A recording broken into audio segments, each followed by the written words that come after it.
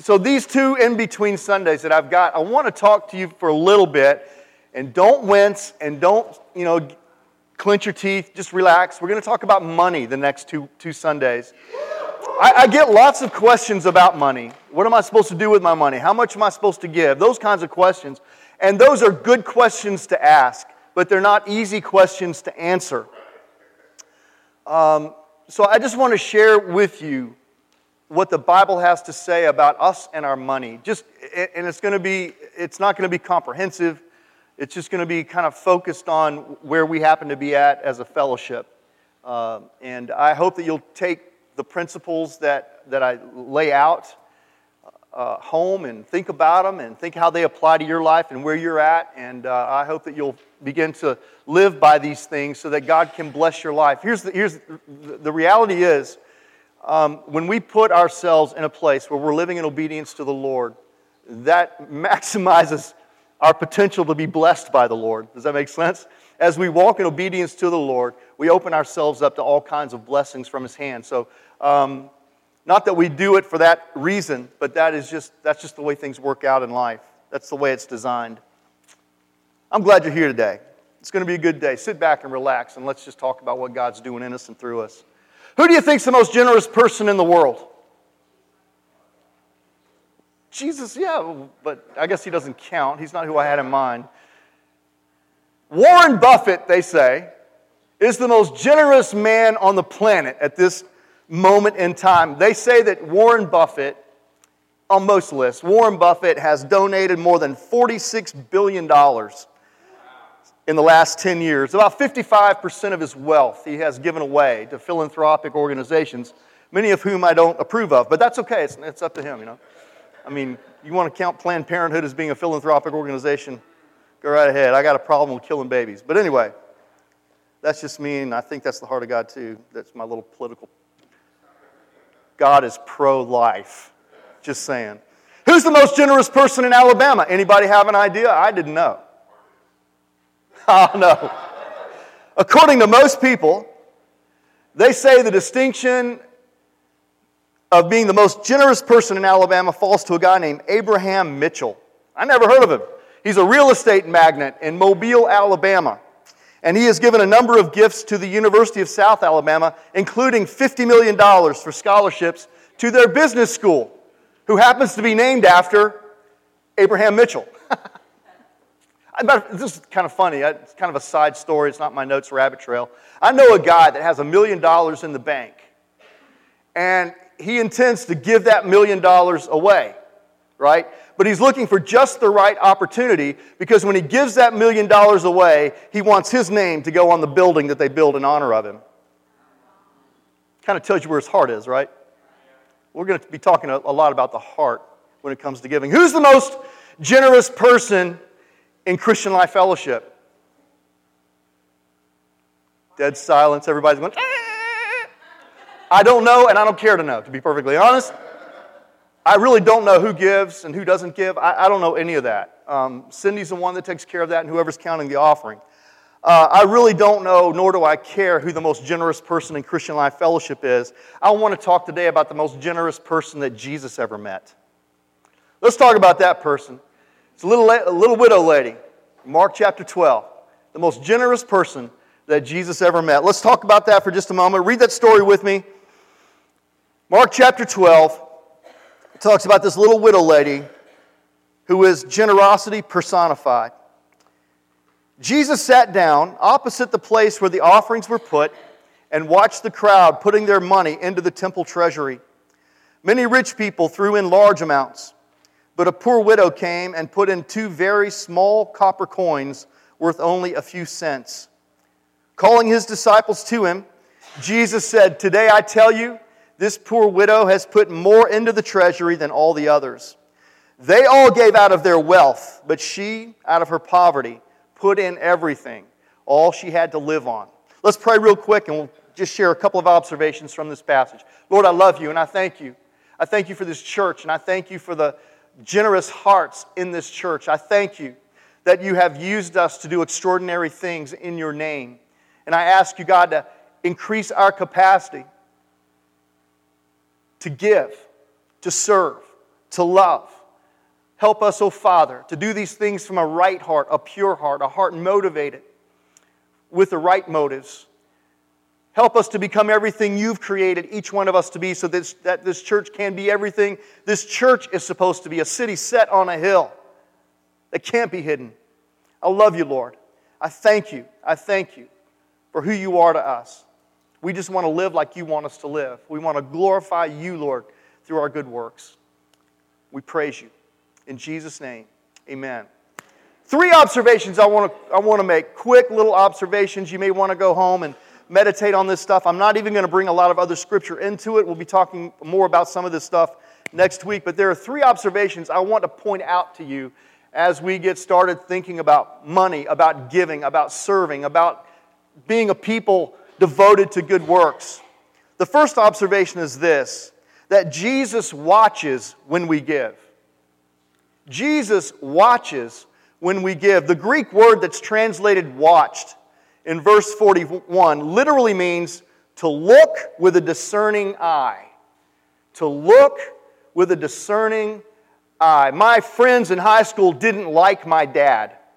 They were scared. Well, they liked him, but they were scared of him.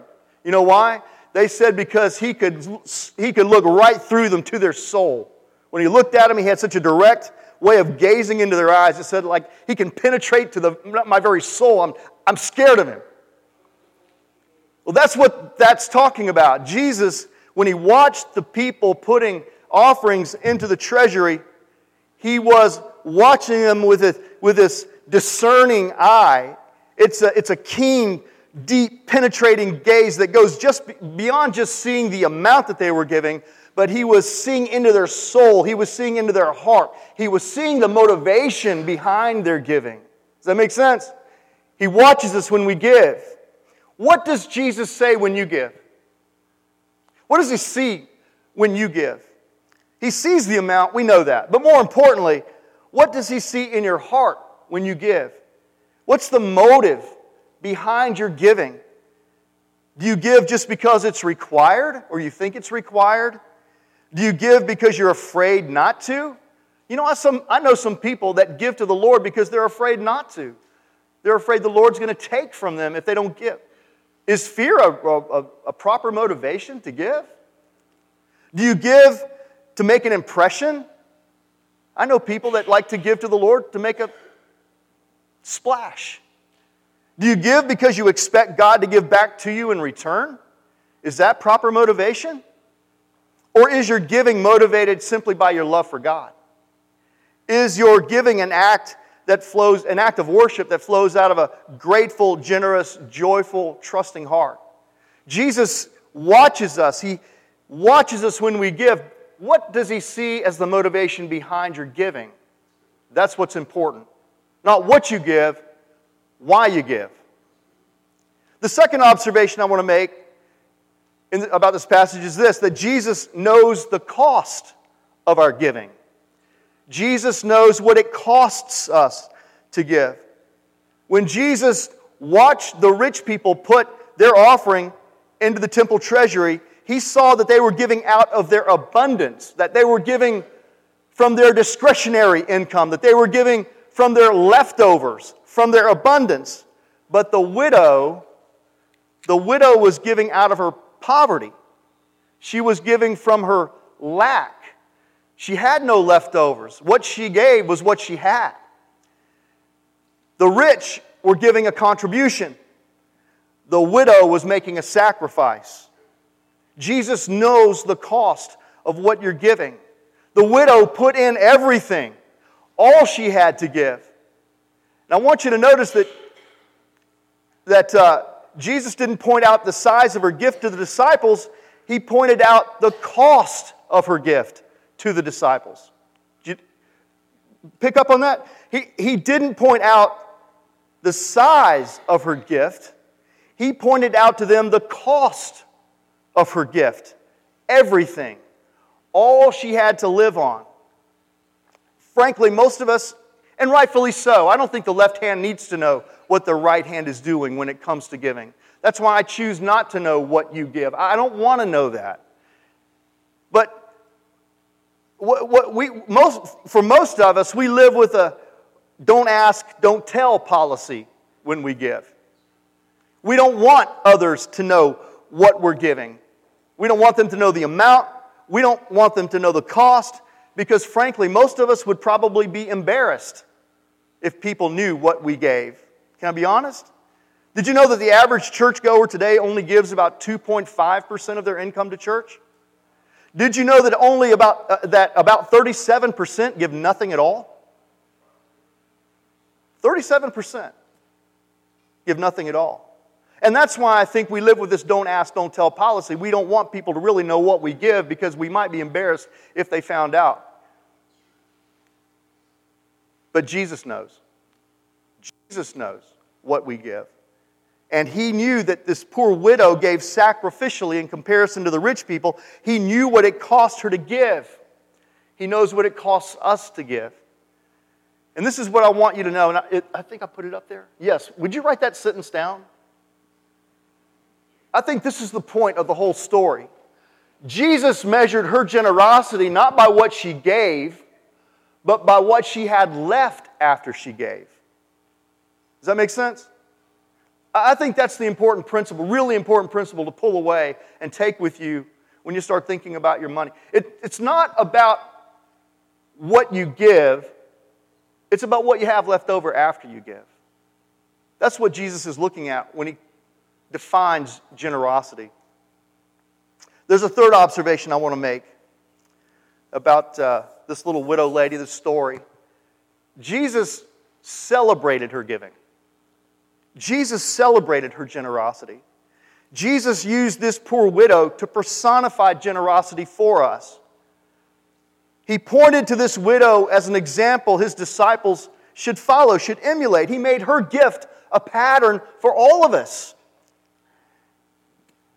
He said in verse 43 and 44, "Truly I tell you, this poor widow has put more into the treasury than all the others." Think about that. She's put more into the treasury than all the others. These others they were writing much larger checks. But it was this widow's 2 mites that were more generous than those large checks. He celebrated her giving. He said, they all gave out of their wealth, but she out of her poverty put in everything, all that she had to live on. Now, why did Jesus celebrate her giving? Why didn't He celebrate the giving of the others, the rich people who were giving the big amounts? Here's why. I think this is why. This is something we really need to understand. I think that Jesus celebrated this widow woman and her pattern for giving because when she gave in this way, she expressed a complete and unconditional trust in God. She expressed a trust in God. And I think that's the only explanation that makes sense when I look at this passage of Scripture. Her trust in God made her so generous that she was willing to put everything she had in the offering plate. Her trust in God is the only rational explanation for me as to why she was all in with her life. First of all, she gave everything because she trusted God as the owner of her resources, of her possessions. Those possessions didn't belong to her. She recognized God was the owner, and if God wanted everything, God could have everything because we're just stewards or managers of what we've been given. I don't think anybody was holding a gun to this widow's head saying you need to give everything you got. There are some people making that argument that this widow was being abused and being misled. I don't think that argument holds water. I don't think anybody was forcing this woman to give. I think she gave as a voluntary expression of her confident hope and trust in God. So she trusted God as the owner, and she wouldn't hold anything back when the owner asked it of her. Does that make sense? The second way I think she was showing her trust in God is this. She trusted God to be her provider. She could have given just 1 coin, 1 out of 2. Think about that. That's 50%. She could have just thrown 1 coin in the offering and everybody would have applauded and said, what a tremendous sacrifice she made. She gave 50% of everything she had. I applaud you if you were to stand up. I'm giving 50% of all I own to the Lord. Woo, yeah, come on. I mean, it'd be wonderful, right? You're waiting for me to make that first step, right? Yeah, I got you. I mean, who wouldn't be impressed if a friend gave half of their possessions to the Lord? But she gave everything. She gave everything. All she had to live on, trusting that God would meet those future needs when they came up. She trusted God as her provider. The third thing I think I see in this expression of trust, this act of worship based on her trust in God, is that she gave everything because she trusted God would bless her gift and use it. She trusted that God would take these 2 little coins that she had and that God would bless it, multiply it, and use it for His glory. She believed that God would take that gift, as meager as it was, and use it to make a difference. And see, here's why I think 37% of us don't give. Is because we think to ourselves, what is God going to do with that little bit I can throw on the plate? You're serving a really small God, if that's your attitude. Puny God. Puny God. God, Jesus took, 2 fish and 5 loaves and fed 5,000. Little as much when God's in it. How big is your God? How big is your God? This little lady served a big God. And she was willing to throw her two cents in, literally 2 cents in, knowing that God would take it and multiply it and use it to bring glory and honor to His name. You see, so in the eyes of God, the most generous people are not the Warren Buffetts and the Abraham Mitchells of the world. It's those of us like this little widow woman. And I'm looking at some of you, and I'm throwing you into the same category. People like you, it's your generosity. People like you who give joyfully and sacrificially to a God that you trust with your whole life that makes a difference. Look, it's not about the size of your gift. It's about the motivation of your heart. It's about your confidence in God, your trust that He'll use you. With what little you bring to, you thinking to yourself, I got nothing to bring. Man, yes you do. Yes you do. And you've proven that. You've proven that over and over and over again. 2018 was a great year at Christian Life. How many of you started coming here for the first time in 2018? You guys are awesome. Thank you. Thank you. How many of you have been here longer than that? Praise God. We're still here because you're still here, giving and serving and praying. Thank you for your generosity. Thank you for your generosity.